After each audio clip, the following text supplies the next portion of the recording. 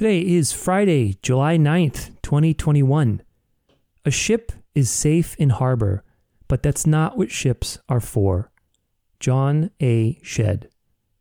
You're listening to episode 250, Consciousness and Plant Medicine with Jonathan DePotter.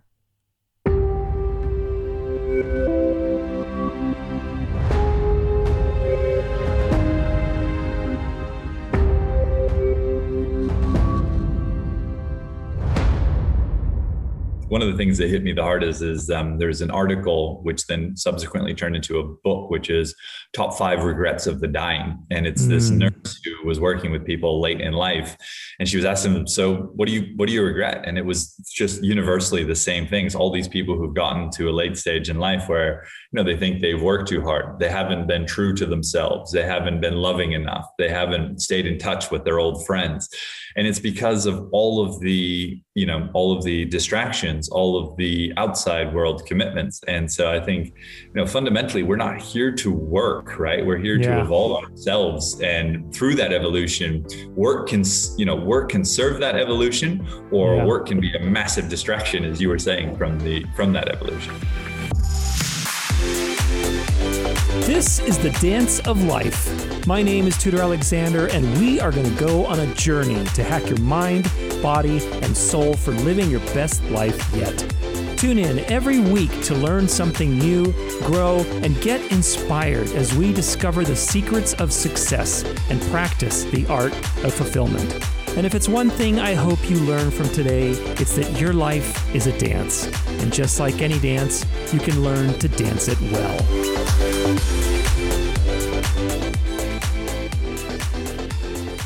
What's up, everybody? Welcome to the show. Thanks so much for being here, as always. Very grateful to share my Fridays with you. Hope you're having a great day, because we're going to make it even greater. I have an amazing guest for you today. His name is Jonathan DePotter, and he is the founder and CEO of Behold Retreats. And he advocates for self-improvement and elevating consciousness as the most meaningful way to better the world. Jonathan's priority is to raise education and awareness about plant medicines like ayahuasca and psilocybin, and guide others to maximize the potential benefits, ultimately which led him to launch Behold Retreats. If you want to go check out Behold Retreats and what is it about, they do guided retreats and experiences with plant medicine. It's behold-retreats.com. And I'll put this in the show notes for the episode. This is episode 250. Today we're going to be talking about a lot of great stuff. Some things maybe that you haven't tried yet or you haven't looked into. Plant medicine, psychedelics, spiritual development, what consciousness is, and Jonathan's own journey through this vast and very interesting world. I'm very excited to share it with you. It's a unique episode. I don't think I've talked about this particular topic on the show ever. Yet it is a very interesting topic, and I'll share my own experiences with some of these things as well. I think they can be very powerful tools for spiritual growth, and so I'm excited to share it with you today. Just about to jump into the conversation here, but make sure you hit that subscribe button, share, leave a review, whatever it is that inspires you today. I hope this episode really contributes to you and inspires you with some new information and new things that you can try and do in your life to expand your consciousness. Episode 250, Consciousness and Plant Medicine with Jonathan DePotter. Let's do this.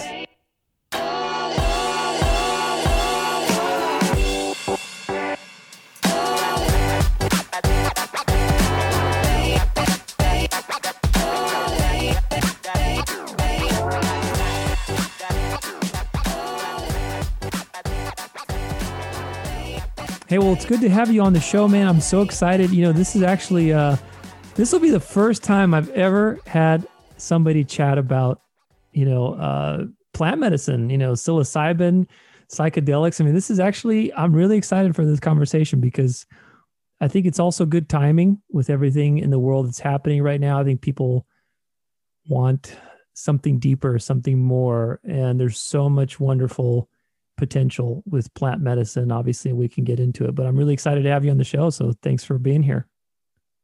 Thank you, Tudor. It's a pleasure to be here, and excited to have a chat. For me, it's it's a topic that I got wrong for so many years. And then so Mm. when I got it right, I was like, oh, now I get it. And so as much as anything, like I'm just motivated to get out there and speak to people and share with them some of my mistakes so that they can avoid them as much as possible. I love that. And you have a nice deep voice too. So that's good. It's a good, strong voice. I love it. Yeah, or it's just because I've just rolled out of bed just 5 minutes ago. You know what? That's a great strategy. I might have to try that sometime. What do you mean when you say you got it wrong? That's really curious to me.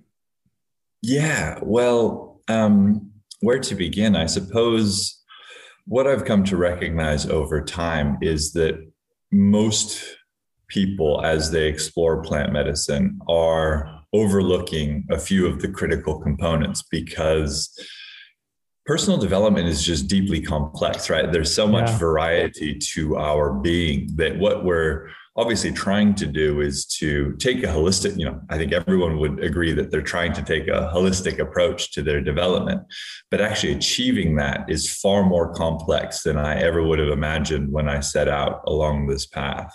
Yeah. And so I think generally speaking, there's a couple dynamics that I'll throw out there, and then you can guide the conversation in the direction that you find interesting. But number one, I would say that people are overlooking the mental and emotional work, and so they're going and having these very powerful, transcendent, profound, challenging plant medicine experiences, but they're not doing the deep work around metacognition to become more conscious of their limiting beliefs, their thought patterns that are no longer serving them. They're not doing the work to reach down into the physical body and feel into emotions, lower level emotions like shame, guilt, fear, apathy, grief, pride, envy, anger. And we've all got layers of those emotions to a greater or lesser extent in our being.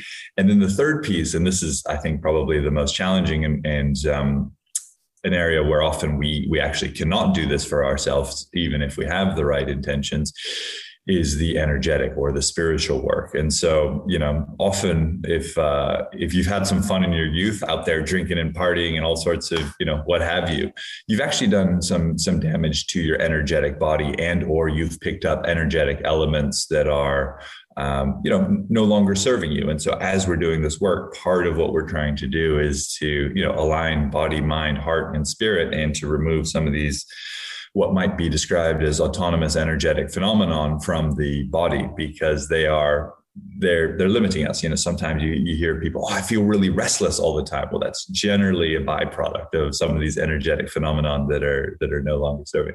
And I know that sounds a bit abstract and maybe even woo-woo, but that's fundamentally just the reality. And so I think there's more of the psychedelic scientists are picking up on this and trying to find the right ways to label it, et cetera. That's so much in there, man. I love it. I think there's so much to talk about, but I want to start with, what you said about basically approaching this from a spiritual perspective. I mean, for me, I can relate to everything you said, honestly. And I've done mushrooms several times throughout my life, and I was lucky that I had friends and other people who were experienced with it. I have a friend who's actually a shaman.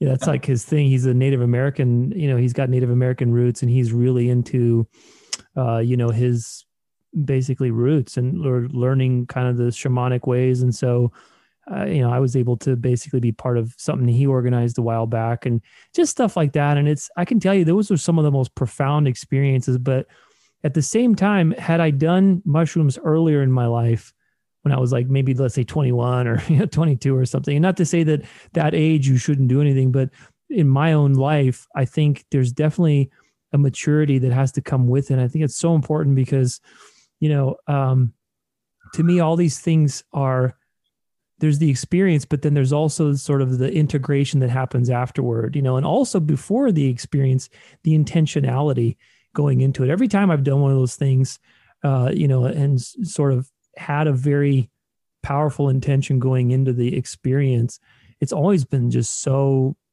mind blowing, and it's like, you don't need to do it very often. I mean, I think I would do something and it would give me enough to munch on for like a whole year or 6 months, just to basically like just integrate into your life. It's just so crazy how powerful it can be if you really approach it from, an intentional perspective. And I have friends, that recreationally like, oh, let's do some mushrooms, because it's pleasurable and it's fun or whatever. And to me, it's just like, it's obviously it's better than getting drunk because alcohol is just terrible for your body. But, you're really missing the opportunity. Like these things to me, they're sacred things, they're very important pieces of our spiritual growth. And so you really touched on that. And I would love to see what your perspective is on all of that, basically the intentionality and the integration aspect of the whole experience. Yeah. Yeah. I love what you said there about, finding these things later in life. I think there should be a lot stronger messages out there in relation to that. And I share this without judgment. I grew up in Hawaii where there's a lot of substance use and substance abuse, with alcohol and all sorts of quote unquote drugs. And so growing up in that environment, I looked around me and I said, geez, I don't see anything good here. Like, I don't know why these people are doing this stuff, but like what's resulting from it is just fundamentally not good. And so I avoided it very early in life. And, I hate to share this, but the friends and friends of friends who got amongst this stuff early, they haven't wound up on a particularly positive trajectory. Right. And so I think it's important that, as you said, these substances in of themselves are not positive. They amplify what's going on. Exactly. And so, it's very easy to mess yourself up with these substances. And I don't say that to scare people, but rather to, as you were saying, that they be treated with due respect. And I completely agree with you that, if you're going to choose something recreational, do this, not that. But these are such powerful experiences. And so, when it comes to what we're actually trying to achieve with that integration work, what we're trying to do is to sustain a higher level of consciousness, right? So it's very easy to have this profound, transcendent experience that bypasses the ego, skips the mental and emotional, blind spots that we have. It seemed our ego is just super, super sneaky, right? It's just says, oh, okay, you want to go up there? Always finds a way to get back in the conversation, right? Totally. And so it's just like, whoop, and up you go and wow, universal love and blah, blah, blah. And then the next day you're flipping off the guy next to you. Fuck universal love. You're flipping off the guy next to you in traffic. Your own relationships are still a disaster. You don't look after yourself. You don't really care much about your work. And you're going, okay. And there's this person telling you psychedelics are great. And you're like, I don't know what's going on here. So I think, what I've come to, I guess, hone in on in relation to this work is that fundamentally what we're trying to achieve is a sustained higher level of consciousness. Each of these experiences should be a foundation for improvements to the quality of life. And, as we do this work, then we come to recognize that fundamentally the universe is just throwing at us a challenge or the challenges that relate to our ability to rise to the next level of consciousness or not. And so as we, I would really encourage any of your listeners to check out Dr. David Hawkins' Letting Go, which is a great book, which kind of enumerates the various stages of consciousness. And so through that, we can understand, oh, well, that's pretty obviously where I'm at, number one, but number two, here's what the next stages look like. And so that gives us an ability to kind of calibrate ourselves and begin to make the necessary observations and then therefore changes to begin to work our way up through that. I love that, man. And I love how you said that sustaining the level of consciousness, that's so important. And I'm sure you can relate to, like when you go, I've been to several personal growth events, retreats, obviously, all kinds of different things like that. You try to do your best and invest, what you can. And it's sort of like this up and down, when you're at the retreat, especially if you're at a retreat where you are away from your home for, a day or two or three or whatever more. It's sort of this idyllic situation where you're sort of ripped from reality and on purpose, obviously, right? Because you're trying to get a new reality. And, then you come back home and then you're just you're back to your, reasonable life. And it's like that in and of itself, if you don't do the practice, I always say this to everybody, anybody who have worked with coaching or any otherwise, if I write my books or something like that, it's the unsexy personal growth answer, which is the practice. We have these experiences that are profound, and they lift you up a little bit so you can see a new level that you didn't see before over that fence. Like, oh shit, there's some stuff that's cool over there, over that fence. But unless you create a practice out of maintaining that level, it can actually be more of a problem, because then you get depressed that you're not there anymore. Then you get sort of sad and you have this breakdown, and it's just terrible that you can't experience that, and you're even more frustrated at yourself. And so ultimately, I'm sure we've all been there. I've certainly been there, and through many of the experiences I've had, now I feel I'm really developed a life's practice, and it's always developing. I mean, I wake up sometimes and I feel tired and I want to flip off everybody, but it's a life's practice. You don't stay there. And I also don't feel that I need as much, there's some people I've noticed, and you can tell me what you think about this too, but I used to have some people I knew that were just like living in seminars. I mean, they're going to seminars and experiences every week. And look, I'm all for it. I'm all for grow as a person, read, look at different things, like just do whatever you can do. But there is a moment of like, you need to embrace life in the present moment and really take it on and develop that ability to sustain that level of consciousness without an outside force, and in my own experience, to be specific to the topic we're talking about now, what I've found, and again, there's a lot I'm throwing at you right now, so I apologize, but it's just coming to my brain, my brain, so I had to share it. But with the psychedelics, especially, like you said, that's an amplifier. And so what I noticed when I very first started that journey, and I was less aware than I am now, or let's say less, able to sort of manage my mind and emotions when those things are happening.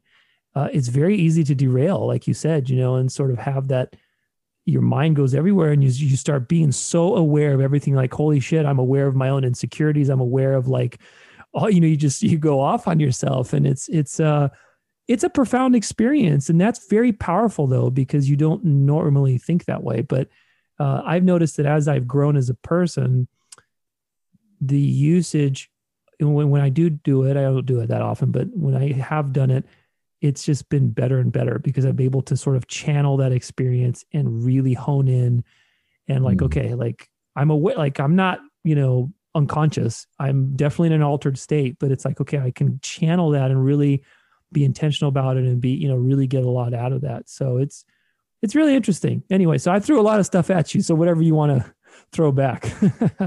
Yeah. So I love what you said. I think about being able to channel more, because it's, the first time we do these things, it's kind of, something is being done to us. It's like, whoa. Yeah.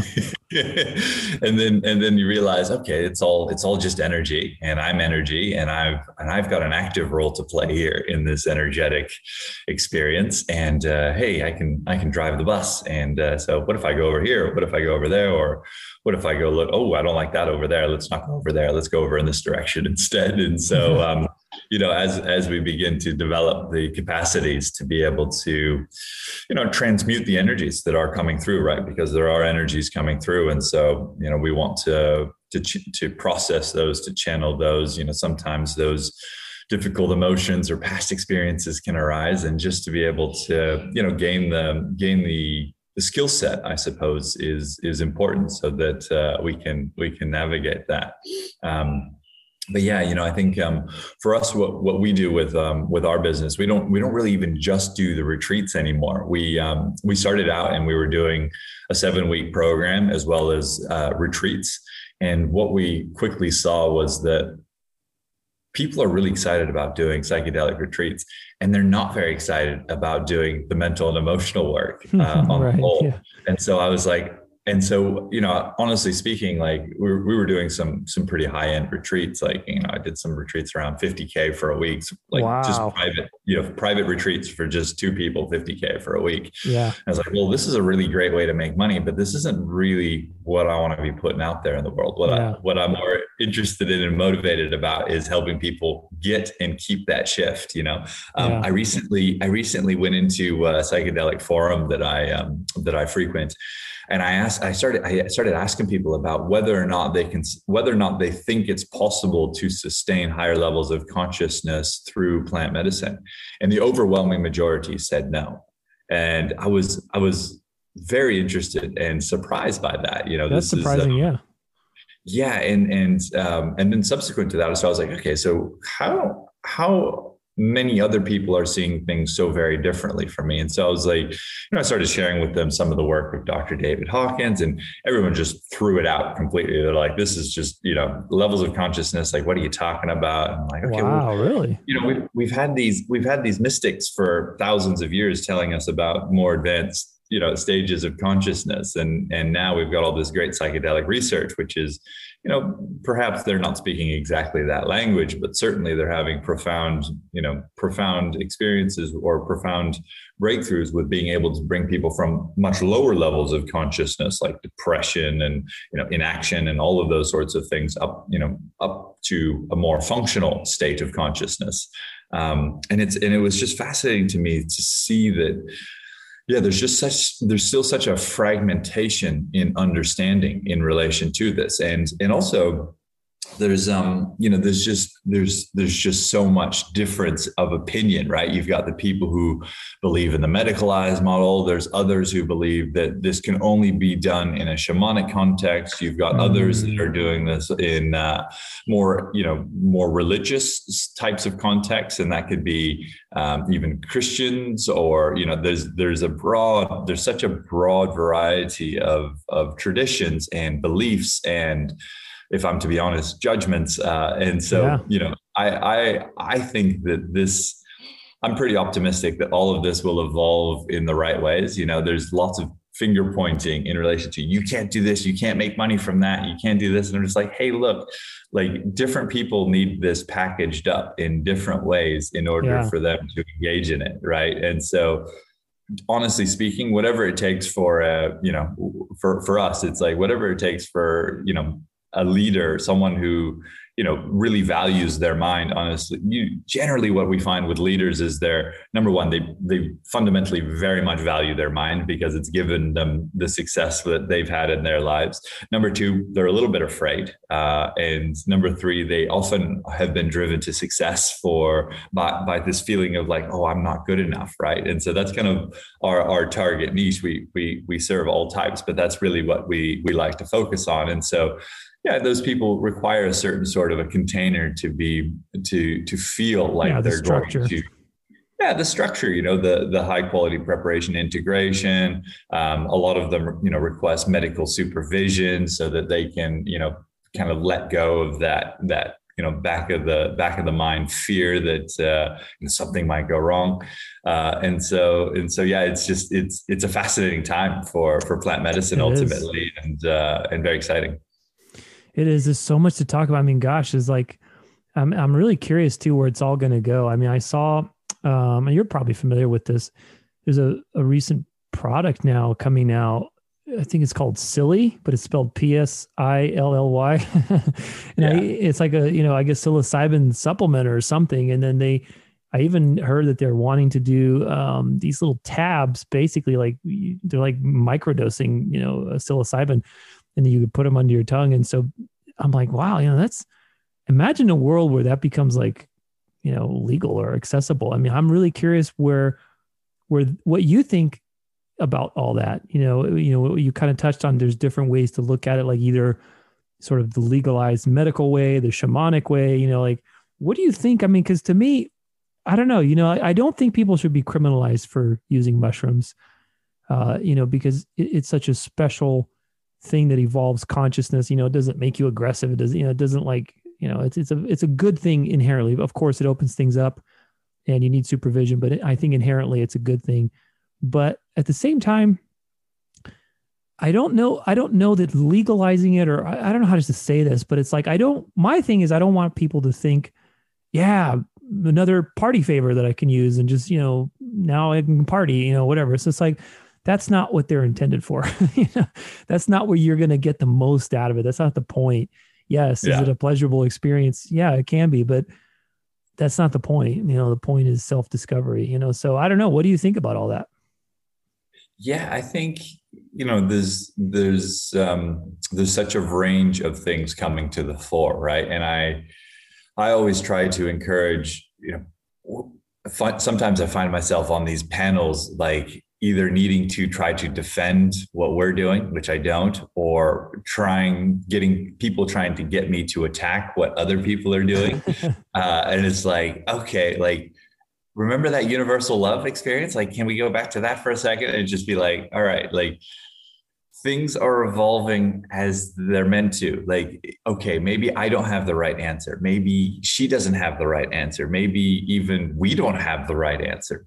But like, things are evolving, and let's put faith and trust in the evolutionary process. And I think what we're seeing now is exciting because there's such a fragmentation of medicines, of delivery mechanisms, of dosages, of contexts, of the list goes on and on. Yeah. And so I've got my personal perspectives on what will and won't bring people to the places that they want to be sustainably.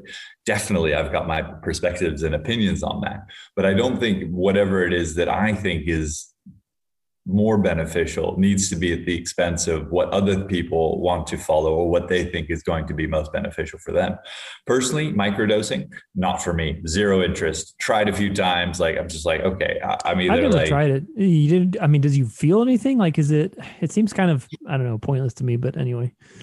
yeah, well, again, and I've had I know some friends that I know, love, and trust deeply, and they're like, this is awesome. This is exactly what I need. And I'm like, oh, okay, great. But for me, it's just not. And so there's also, we're pretty complex beings, right? And so I think there's also like, just allowing people to self-select into what appeals to them. And, that's part of what we do for our clients as well is, some people, they want the full jungle Amazon immersion, mud under the eyes, week-long retreat. Some of them even want to do that silent plant medicine retreat for 10 days. It's like, wow, all right, let's go deep. And other people are like, look, white walls, I want a latte machine over there. And and it's like, okay, I get you. Okay. You're girls wearing high heels from the city. I get it. Yeah. Okay.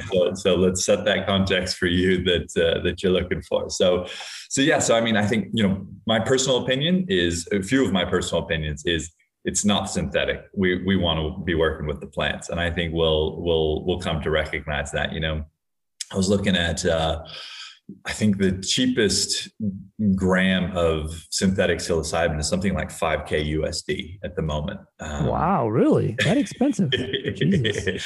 Yeah. So the medicalized model has its downsides for sure. Of course, so it's going to follow the patent model, of course. 100%. And so it's like, okay, so you guys haven't you guys had these experiences? Like, what are we doing trying to control these things? Like, insulin all over again. It's like, okay, so I think it's plants, not synthetic. I think it's I think we want to move towards democratized and legalized access, right? I think that I think there would be benefits to some modicum of control. Like, and I say this as an interim period into education, right? I don't think we should just open the floodgates completely and just go like, all right, everyone have at it.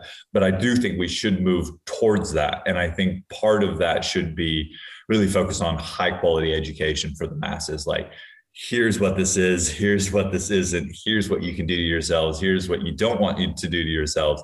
And once people understand that and go like, okay, yeah, it's a bit like, I think there should be almost like a driver's license, like, and you're like, okay, well now you've got your driver's license, you get out there and you can do whatever you want with your car.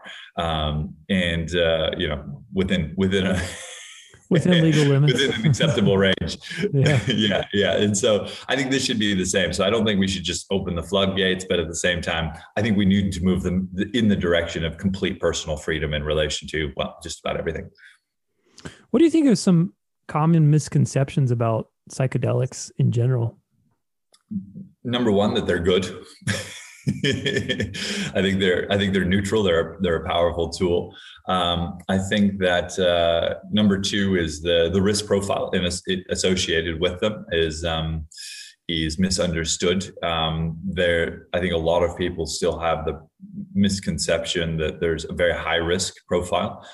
There are real risks associated, but fundamentally, if you go through a decent screening and kind of questionnaire in relation to who you are, where you're at, what experiences you've had, then these experiences are safe. There's probably, I would say that if as and when high quality screening is being done, then it's something like 1 in 5,000 people that have like a super challenging, very dangerous type of experience. And generally speaking, it's people between 20 and 30 that have genetic predisposition to something like psychosis, but they haven't had any tell up until that point. And so these sorts of experiences can actually trigger that, but it's a very, very low percentage of the population.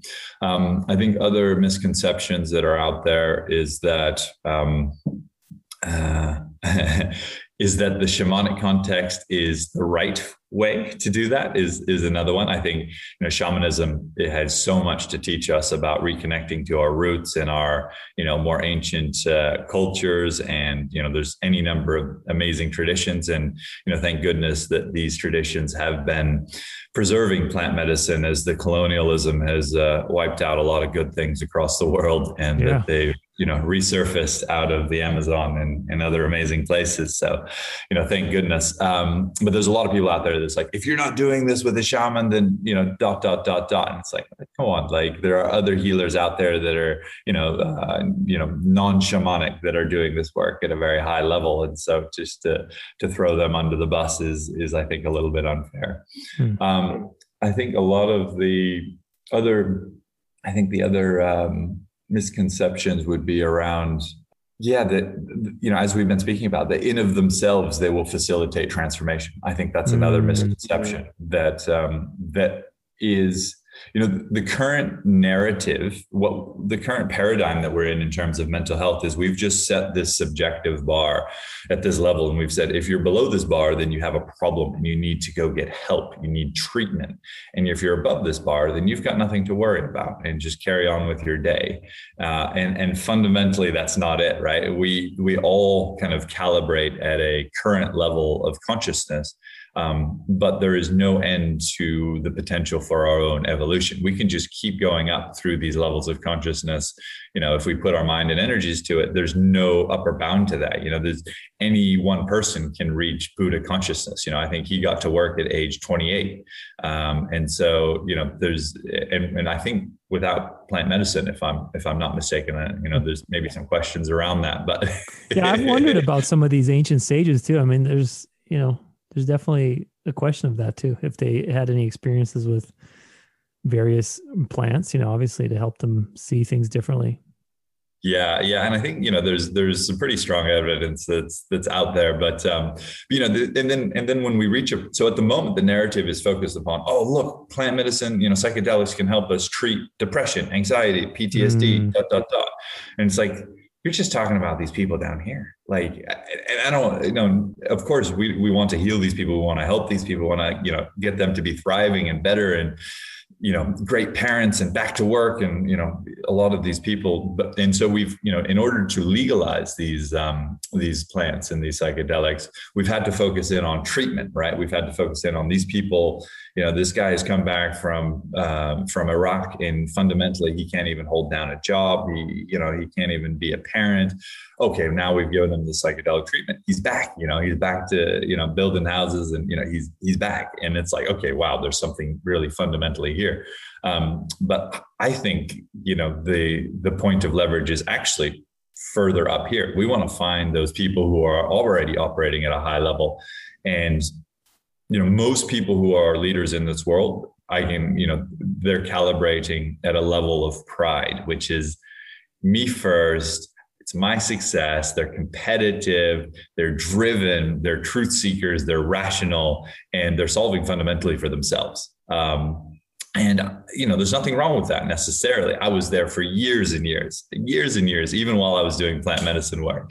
And it's not until you help people break out of that paradigm that you really unleash something where they then become a leader, not for themselves. They're becoming a leader from, the position of service. And, that begins a really powerful upwards trajectory into, sustaining higher levels of consciousness when people are able to make that shift. And, at the moment, our world is still entirely being led by people who are stuck in that paradigm, people who have, come through a system, right? We have all of these systems, whether it be consulting, where I spent most of my career, whether we're talking about law firms, whether we're talking about sports, whether we're talking about, investment banking, whether we're talking about politics, these are all just systems. And it's, there are systems that are made up of people and beliefs and rules. And then you got to try and find out, okay, how am I going to navigate through this system in order to get to where I want to be? And it's like, that's really coming, that's trying to put yourself first, which I think people should put themselves first, but it's trying to, it's at the expense of others rather than, hey, we can all win this together, which is, I think, part of the paradigm shift that we're undergoing at the moment is, less mind, more spirit, less mind, more heart. And how can we win this together rather than I win, you lose, or you win, I lose sort of thinking. That's great, man. It's so interesting too, because I think that is shifting. And I constantly remind myself, I'm like, man, I'm so grateful to be alive in this particular time, especially because our generation, I think, was kind of like the bridge generation between sort of that old consciousness, and now you're seeing this new, whatever, the Great Awakening, whatever you want to call it. There's this new wave of consciousness and new evolution of humanity. And it's like, wow, what a time to be alive. I mean, seriously, like what a time to be alive, to see all of everything happening and to see I think we're going to have a new way of doing business. It's going to be a new economy, a new sense of, I don't know. It's just a lot of things are going to be new because people are seeking something different. They're questioning, they're asking questions. They're asking questions of themselves. I think they're asking questions of the establishment. They're asking questions of their life purpose. They're trying to see like what's actually important, and so all that stuff as a group is this mass of, eyeballs that's just moving and sort of vibrating differently. It's really cool to see that, like, man, I think like if I was born in the fucking, I don't know, 10th century or something, like, can you imagine? You're stuck. Like there's no, if you're born a serf, like you're fucked. That's it. You're a fucking serf the rest of your life. I mean, there's no you could do all the mushrooms you want. There's no, you're not doing shit, So, now it's like you have this opportunity to be unlimited. Like you said, it never stops. There's always a new layer. And that's just so exciting to be able to think that we can take action on that we're not limited systemically by that you have the opportunity to grow into the best version of yourself. I think that's really cool. Absolutely. And, we've only just launched Behold Retreats last year, and I've just been floored. I mean, here's a fact that I didn't recognize at the time, but of course is evidently true. There's never a better time to launch a business ever in history than today, because the tools that are out there are just constantly evolving, and they're solving for your SEO strategy. They're solving for your content distribution. They're solving all this stuff that you would have had to go around and like paste this into a form. Like all these tools that are out there are just allowing, if someone's got an idea, they've got a product, a service, a thing. And it's like, before you had to go out there and be like, all right, who in this neighborhood could do? Now you can systematize it so easily. Totally. And so now you just got this access, right? And so, even if you're doing, services, if you've got something for hairstylists with one hand, well, there's probably a couple thousand of them out there. Yeah.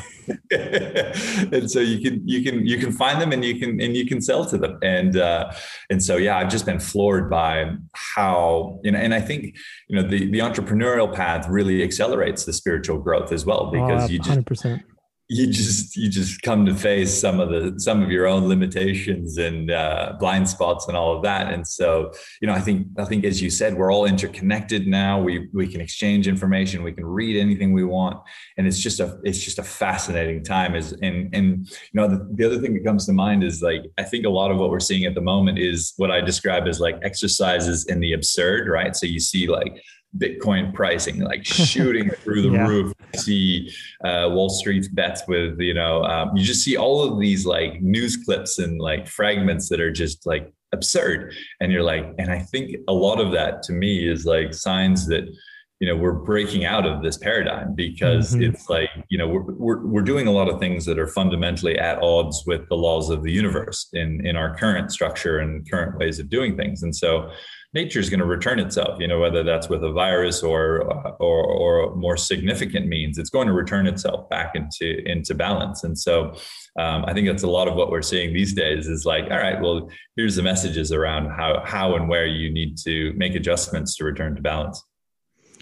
It's interesting. I was, when this whole thing happened like a year ago or whatever it's been now, I remember just trying to go to the bike store to get a new bike, and it was literally sold out for like fucking 3 months or something crazy, And I'm like, wow, like people must be really going outside more. And so I just thought to myself, I'm like, even just doing that, reconnecting to nature, this whole pandemic or whatever has forced people to, take a long, hard look at life, I think, and having that stillness. For me, in my background in movement, I always talk about this, but you can't change direction if you're moving without slowing down or stopping. It's kind of like a stick shift. You have to go through that neutral to be able to change direction. And that's just a law of physics. And if you look at the mind, to me, it works the same way. I mean, if you have a particular emotion, if you want to experience another emotional state or the opposite, you have to kind of go through different steps, obviously, to do that. It can't just like flip on and off. And, that's why stillness for me has always been very valuable in everything I do, whether it's just taking time off, whatever, a couple, 10 minutes or something to go for a walk before I do some more work or something, or going on a retreat. Having that stillness is so important. And I think it's really interesting how this whole situation has forced that circumstance, on people, and having that stillness. And it's like, okay, now you're home. Now you have to, look at, I think some of the statistics I saw was really interesting too, like with people's relationships, having like relationship problems because they're at home now and they actually have to communicate, so you realize like, oh shit, we've been hiding our, lack of communication this whole time, just being busy. And it's like, that's very valuable. And that's part of the work, I guess, it's not comfortable, but it's part of the work to stop and see what happens when you stop, when you change that momentum, because the momentum, it's easy to get lost in the comfort of that momentum and just kind of going through the motions of life and trailing on, but you never get to that next level unless you actually stop, so you can readjust. Absolutely. And I think that's fundamentally it. It's like we've been programmed and taught that all the things are on the outside, right? And so we're chasing after all these things are on the outside. And it's like, that's not it. It's all on the inside. And so, there's, you can't help but see and read and hear these stories, right? Where people get to the end of their life. One of the things that hit me the hardest is there's an article which then subsequently turned into a book, which is Top 5 Regrets of the Dying. And it's this nurse who was working with people late in life. And she was asking them, so what do you regret? And it was just universally the same things. All these people who've gotten to a late stage in life where, they think they've worked too hard. They haven't been true to themselves. They haven't been loving enough. They haven't stayed in touch with their old friends. And it's because of all of the distractions, all of the outside world commitments. And so I think, fundamentally, we're not here to work, right? We're here to evolve ourselves. And through that evolution, work can serve that evolution, or work can be a massive distraction, as you were saying, from that evolution. 100%, man. So well said. I absolutely love that. I think work is something that fundamentally, and that goes along with what we were talking about too earlier, because, this whole new consciousness shift, I think, is, if you look at the old system, it was really a system built on slavery, and that's in every sense of the word. I mean, whether you look at the feudal system and not much has changed. You know, we all have iPhones, but you're still a slave to some degree. And it's just like everything is based on that competitive slavery type abuse type system. And I think that whole consciousness is changing. And part of that is a fundamental shift in how we perceive work. You know, I think people are going to, I don't know how it's going to happen. Don't ask me. I'm not a fucking economist, but somehow we're going to figure out how we can spend our time doing more meaningful work. Work, I think, is part of our existence. I think you should have fulfilling work that you do every day because it is fulfilling to work. I love working, doing the things 100%. That I love doing. Obviously, you know, like I love working. Why would you stop working if you really enjoy doing what you're doing? But the problem is because of the slave system, we've just kind of been working, you know, for this abstract idea of like survival and money and, you know, whatever other ego driven thing. And it's just like, that's a total waste of time to me. I mean, it's just like, you're not here, like you said, you're not here to work, you're here to evolve and to experience this amazing temporal dualistic system. I mean, it's just such a mystery every time and that's one thing I'm actually very grateful for to psychedelics specifically. It's really improved my ability to be present. Obviously, you know, just regular presence, you know, I don't need drugs to, you know, to be present, but it's really improved my ability to just notice, you know, especially obviously mushrooms, because they really get you present and they really enhance that present experience to where, you know, when I take walks, I just take walks all the time around my beautiful neighborhood. And it's like, man, I'm just floored by just the beauty of nature all the time, every single time. There's not a single time that I can walk in a natural place and just not notice the immense complexity and intricacy and beauty of nature around you. It's like, holy shit. It just reminds you of just the special system that you are in. And I think if you can connect to that on a regular basis, it'll help you kind of balance out all the bullshit that goes on every day. You know, it's like, all right, let me do my to-do list. Let me email, and you get wrapped up in this little rat race in your brain, but none of that shit really matters at the end of the day, you know? So that's one thing I'm really grateful to those experiences. They've really heightened my ability to be present just every day, you know? I love that. Yeah, absolutely. And that's, you know, part of what our monkey mind loves to do is to rob us of that moment, of this moment, and move off into the past and dwell on, you know, our story, or move off into the future and tell us about, oh, well, this is going to go wrong and that's going to go wrong. And it's just like, no, it's not. I think it might have been I want to say Mark Twain, but I may not have that right. There's a quote that I absolutely love. Is like, well, towards the end of whoever's quote it was asked like, oh, well, how has your life been? It's like, well, it's mostly been a nightmare that never happened. And I love that because it's like, you spend your whole life thinking about these potentialities that never come through. You know, when I was in my past career, I was in consulting. It's super helpful, right? It's a masterclass in training yourself to be anxious, because you're really just focused on identifying potential future negative outcomes, and then planning for making sure that those don't happen. And it's like, you know, it puts your brain into such a state, unless you become conscious of that and begin to think in a different way. You really have to practice it though, man. I mean, the thing is, we're so hardwired for that negativity bias that, I mean, even with all the things that I do and I've done, and, you know, I've written some books, I have this podcast, I get to talk to people such as yourself. I've done psychedelics plenty of times, you know, it's like a practice, because the brain is always sneaking up on you, always trying to predict, always trying to find the worst fucking thing that's going to happen.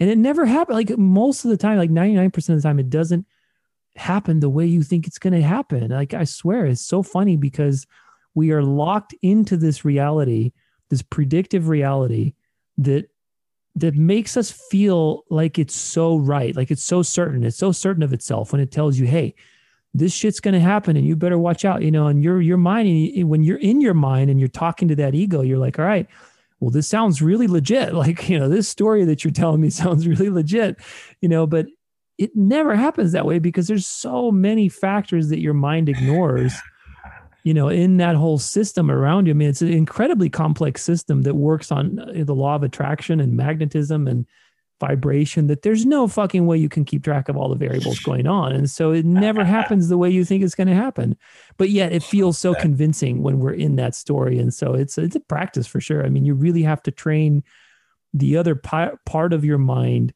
that is intuitive, that surrenders, that goes with the flow, that goes into the creative, that goes into the faith and trust and all that. It's a muscle. Yeah, I've definitely learned it's a practice to practice that muscle. 100%. And, I think that's part of also what makes this work exciting is you begin to develop your sensitivities, right? And so in each moment, you're able to identify more clearly those opportunities for collective benefit, right? Because if you've just got your blinders on and you're just charging ahead at this goal, this thing, this whatever it is that you're working on, then you're missing so much because you're just not seeing those finer points, those subtle points of, oh, well, what if we did this? What if we did that? And so, it's coming. That's what I always say to people. It's coming, whatever it is that you want. If it's coming for you, if you're manifesting it, it's coming. But your job is to, embody that belief, embody that knowing that it's coming for you, and then to stay sensitive, right? Because that person who, you may not think is interesting might have exactly what you need. That person, just stay super sensitive in relation to what's coming for you, because that could be it. And so, of course, if you miss it, don't worry, it's still coming. It might take another form, it might take more time, but our job is to embody that knowing and then to stay sensitive.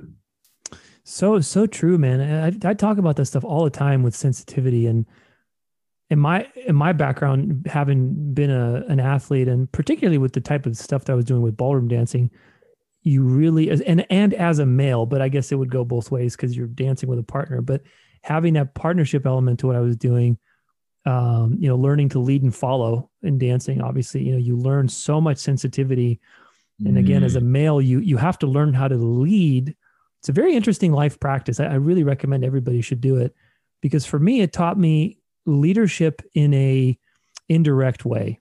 It's that Wu Wei type of Eastern philosophy. I'm sure you're familiar with it, which is basically, how do I make them do what they need to do without force? How do I invite the outcome and create the circumstances around the outcome so the outcome just happens naturally? And so that whole discipline of learning to do that with my body and physically doing that really trained sensitivity. And I think anything that trains your sensitivity and helps you notice what is not obvious to you is such an important skill in life, because that whole momentum that I was talking about, that momentum state, we just go through life following what's obvious to us, right? I mean, the things that are triggers, the thing both ways, right? Whether it's pleasurable or painful, we just keep bouncing back and forward between the triggers. And when you can stop and notice, smell the roses, right? Stop and notice the things that are not obvious to you. I think that's when you've elevated to another level of consciousness, because that's where the real fun begins. When you can start seeing like, that's interesting. Like, live an interesting life. That's what I always say, is live an interesting life. Who cares if it's good or bad? Was it interesting? Right. That's really what it's all about. Yeah. Yeah. I love that. Live an interesting life. And there's this whole false belief of deferred gratification, right? Like, oh, well, I'm just going to do this, and then I'm going to lead an interesting life once I get here.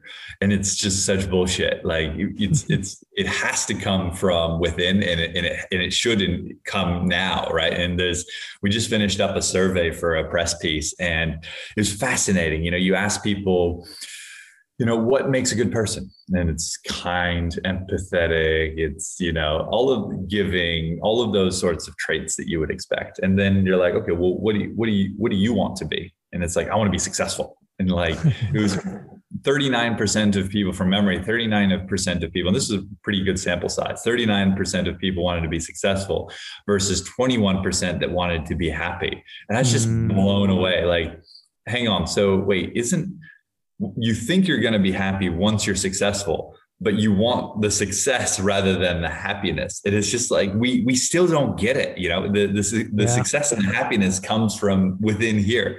It's not something that's out there that then, you know, somehow backwards translates into your being. And we're just, you know, we're just chasing after it. And that's what you know, even still the entrepreneurial narrative is just go grind, just, you know, go get it. And, you know, just fail over and over again and just hustle hard, and hard work is the answer. And just like, that's one way to do it, I guess. If that's really what you want, like, go for it. It's interesting, man, because I agree with what you said about the entrepreneurism being a very spiritual journey at heart, because ultimately it's all on you, right? I mean, it's all on you, and, you know, you're accountable, and you are going to reveal all of your spiritual weaknesses when you set out to do something great. I mean, whatever they happen to be, they'll come forward through a project.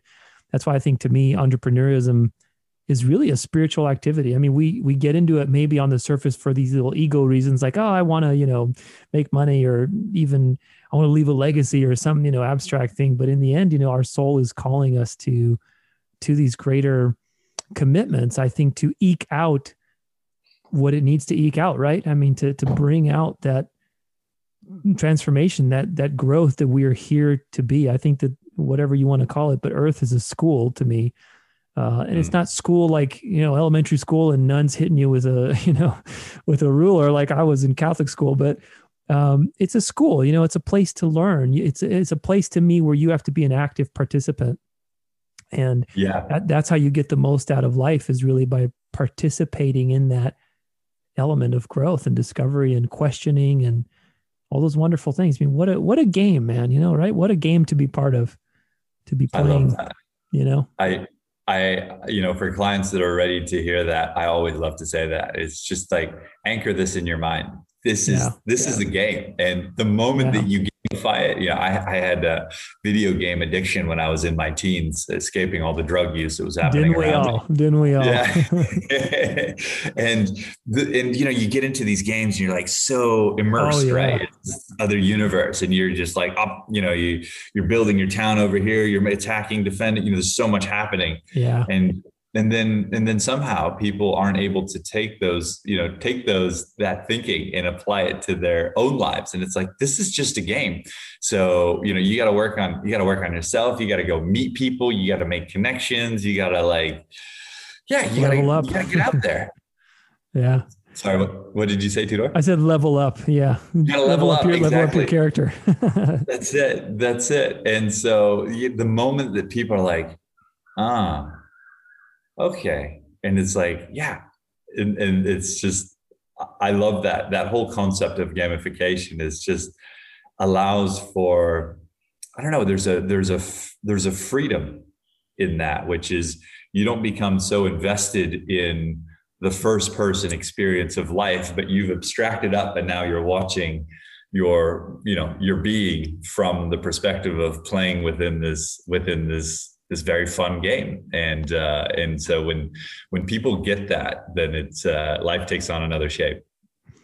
Well, I'll tell you, that's another thing too, that I've been able to get in my awareness is from these experiences that I've had, is that, I mean, you look at, you can go down the rabbit hole of, do we live in a simulation or not? You look at, video games now, and it's so interesting because the goal is to make it more and more realistic, right? And, more immersive. So you can smell your environment, walk around through your environment. And pretty soon it's like, well, you're going to get the same shit that you're doing now, ultimately, right? I mean, there's a quote by, I'm sure you've followed or listened to Alan Watts, great person in this whole field. And there's a quote, it's a long quote because he talks about being in a dream.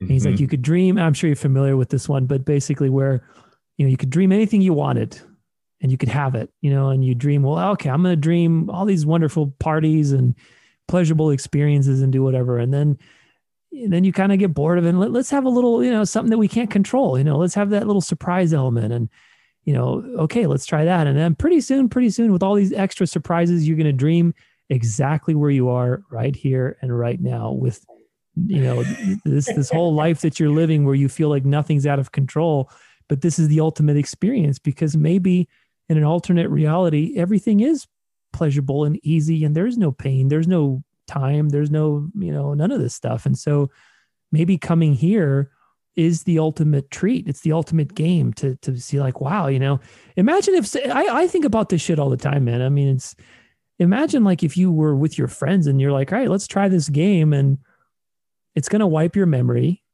and you're going to wake up and you're not going to know that it's a game. And so the game is if you can figure out if it's a game, but you're going to think it's really fucking convincing because you're going to feel stuff, you're going to see, you're going to smell, like you have no freaking clue that it's not a game. Imagine what kind of game that'd be a trip. Like if that existed today, right? I mean, if you can log in and, it wipes your memory, I mean, that would be a crazy game, but that would be such an experience. And who's to say that we're not living through that right now? And if that is the case, why take it all so seriously? Yeah.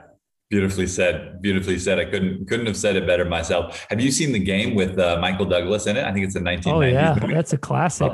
Love that That was movie. like out in the 90s or something, right? Yeah, my girlfriend and I just rewatched that recently. It's such a fun one, and I think that's what you said is fundamentally it, right? I always sometimes it's like, okay, so yeah, let's leave ourselves here for a second. Let's wipe the whole slate clean, right? So.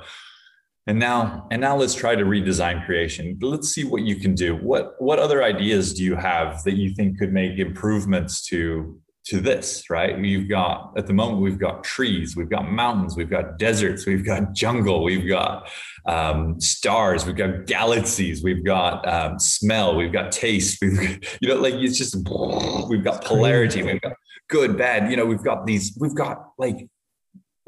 what are you going to do? What are you adding here? Like, tell me, like, what is it that you think you could add to creation? Like, yes, we continue to evolve, we're in spaceships and da-da-da. Yeah, cool. That's coming. But like, in terms of the fundamentals, like, tell me what you got in mind here to really improve things. And it's like, oh yeah, this is it. It's all perfect. Even if there are things, even if there are things we don't like, right? Even if there are wars and if there's famine and there's this, it's like, this is consciousness evolving itself. And we are consciousness observing itself and with the option to evolve itself. So crazy, man. It's a great time to be alive. I'll tell you that. It's a great time to be alive. If somebody's never gotten into this stuff and this is like the first time they're learning about it or hearing about it, how would you suggest that they prepare, get involved, learn a little more, take the next steps? Like, how do you go from basically, never experiencing, a psychedelic experience to doing it safely, obviously, and getting the most out of it? Yeah. So, of course, being a salesman, I'd say come to Behold Retreats. That's the right. Yeah. You guys do those. And how often do you do those retreats? Oh, all the time. So we've got retreats ongoing in Costa Rica, Mexico, Peru, Netherlands. Oh, nice. Not so much Peru at the moment, given the COVID situation, but otherwise we've got retreats ongoing. But what I would more broadly, encouraging people to find good experiences. There's a couple other dynamics that we didn't speak about. There is a short supply of people who are expert practitioners in this space. And so as demand is skyrocketing, there is an unfortunate reality that, that a lot of people are, honestly, a lot of people are desperate to be better. And so, people are taking steps that, are not ideal in the sense that, they're just trusting some guy, some girl that sounds like they know what they're talking about. In terms of finding a good experience, what I would encourage people to think about is not the experiences themselves. So try to find people who have had a successful transformation, right? People who have had successful elevations in consciousness over time. So a little bit like similar to what you spoke about. I love how you said that, over time. That's important. Over time. We're talking about 6 months, 12 months, 18 months, years. Who is it that's guided them successfully over years? And here's the other dynamic to this, which is try to look past what the person is telling you in relation to the experiences themselves and ask about the improvements to quality of life. So where was their health when they started, emotionally, mentally, physically, spiritually? Where was their passion for work before they started? Where was their relationships with their parents, with their siblings, with their loved one, dot, dot, dot. And then where is that now? So rather than, oh yeah, I've had 6 ceremonies over 2 years and they've been such beautiful, transcendent experiences, but my life looks and feels the same as it did 2 years ago. That's overwhelmingly the norm. And so if you're trying to find a really transformational experience, then you need to find people who have gone through a transformation. And that is, there's an inward expression of that, but there's also an outward expression of that. And that will be in terms of, how they're living. If you go to their house and their house is a mess and, relationships are still not good, et cetera, then whoever's guiding them, stay away from them. Yeah. So that's what I would encourage people to look at, rather than, oh yeah, this powerful plant medicines and this great guy who facilitated the experience. Like psychedelic experiences are profound. Like you're going to have a profound experience. That's 100% the norm. What's rare is really high quality improvements to the quality of the experience. The experience being everyday life rather than plant medicine, and that's what we're looking for. Yeah, sustained experiences. Sustained, exactly. Any cool stories from some of your retreats that you want to share? Obviously, you can keep their names private, but just anything. Yeah, well, I got a great piece of feedback yesterday from a client, so I share that one, which is this guy. He's a chief security and information officer, great guy. He pushes hard, and been on built a bit of a relationship over a couple of weeks, and finally he says, all right, I'm in. And so we brought him through our program and down to Costa Rica to a really exceptional retreat we have there. And he sent me yesterday, he says, I've cleared 50 years worth of shit in 10 days. Wow. This has been better and more powerful than I ever could have imagined. I came to play and I have worked like I've never worked in my life. And he said more later. So when clients are on retreat, I don't tend to interact with them very much, right? Because you just want to let them immerse in the experience itself. But I'm super excited to actually speak to him. And so, it's stories like this. I always say to our team, I say, like, look, we've got a team, we've got things to do, we've got goals and blah, blah, blah, but none of this shit matters. What matters, the unit of work is personal transformation. It's the client outcome.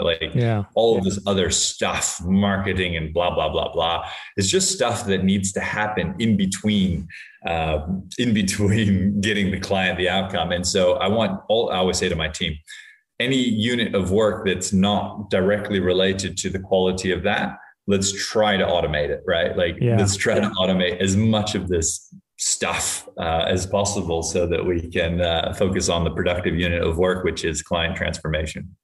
Do you guys do only mushrooms, or do you offer like ayahuasca as well? Or yeah, so mostly we work with ayahuasca. Ayahuasca, really? Okay.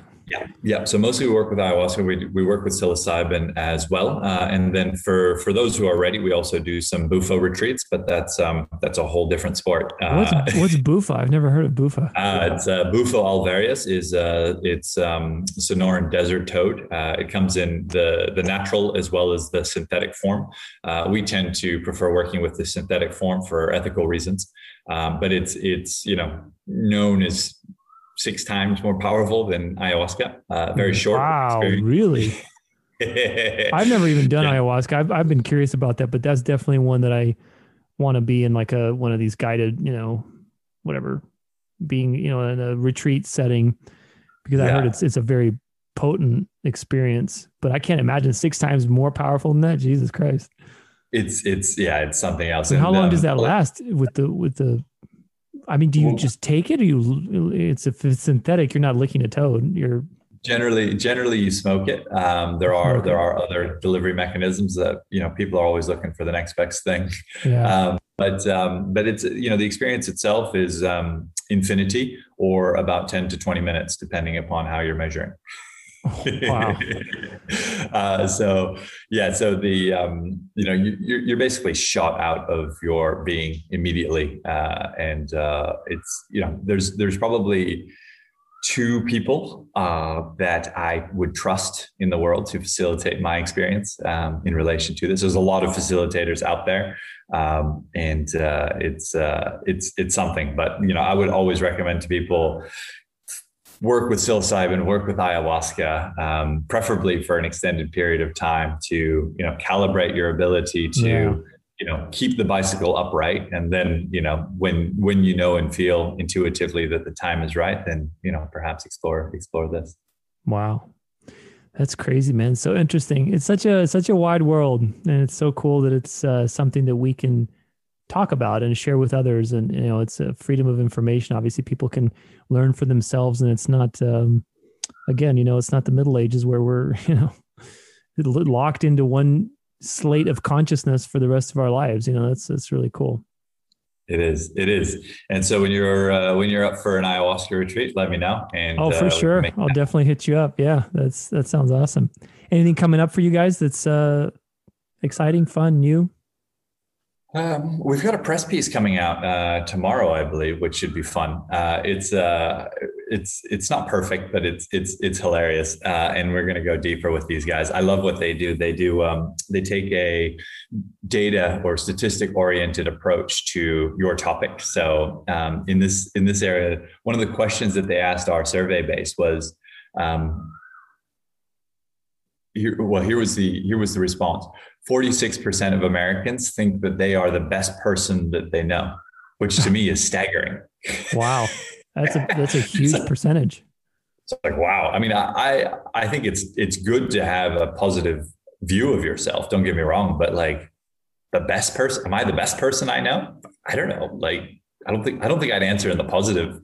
Yeah. At least one person in your life. Yeah. They say always be the dumbest person in the room, right? Yeah, absolutely. if you have the privilege, then that's the best approach to life. Yeah. So there's this press piece coming out, which I think is going to be interesting, and should hopefully create a little bit more buzz around what we're doing. So I'm excited about that. Yeah. Nice. What are you most grateful for today? What am I most grateful for? Living in Koh Phangan, living here has been such a blessing. Being in nature, we've got coconut trees and beaches all around. Oh, it's nice, man. We've adopted 2 stray cats from the neighborhood, and they're starting to get along with our cat now, which is nice. And just life, just enjoying experience.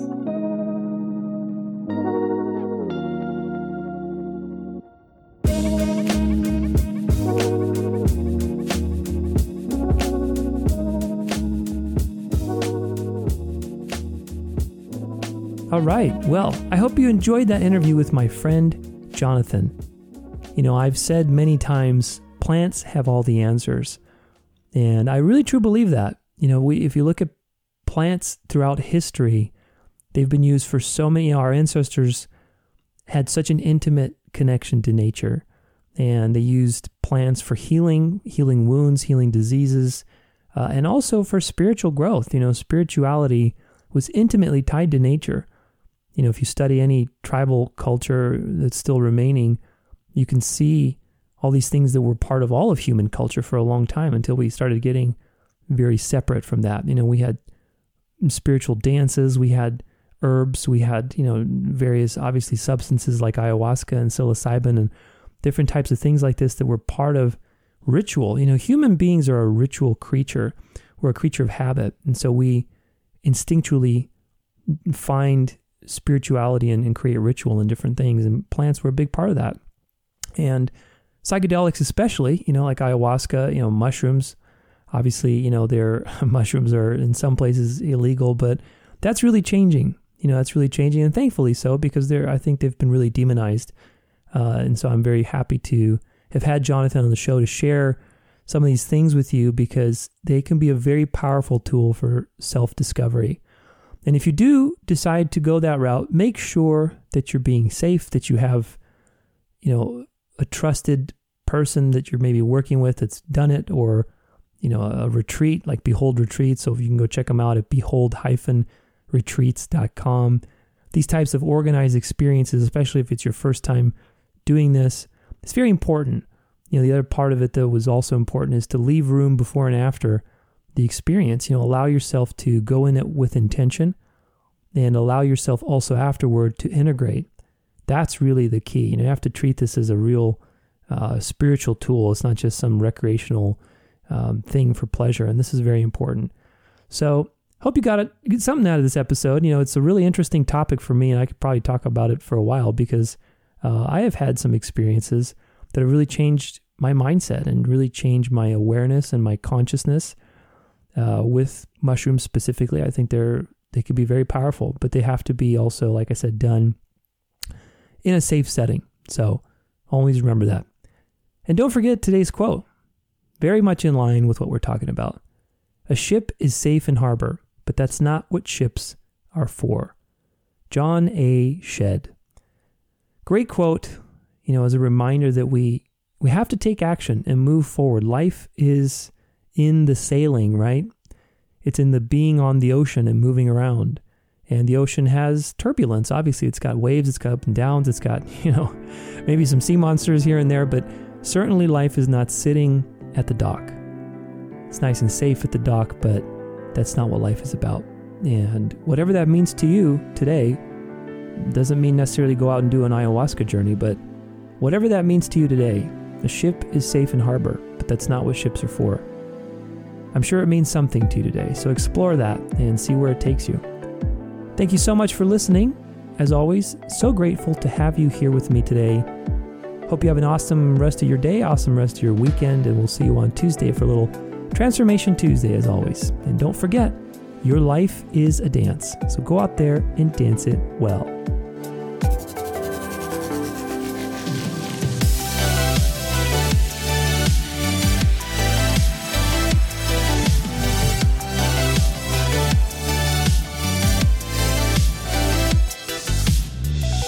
For more inspiration, free resources, and bonus content, stay connected at danceoflife.com.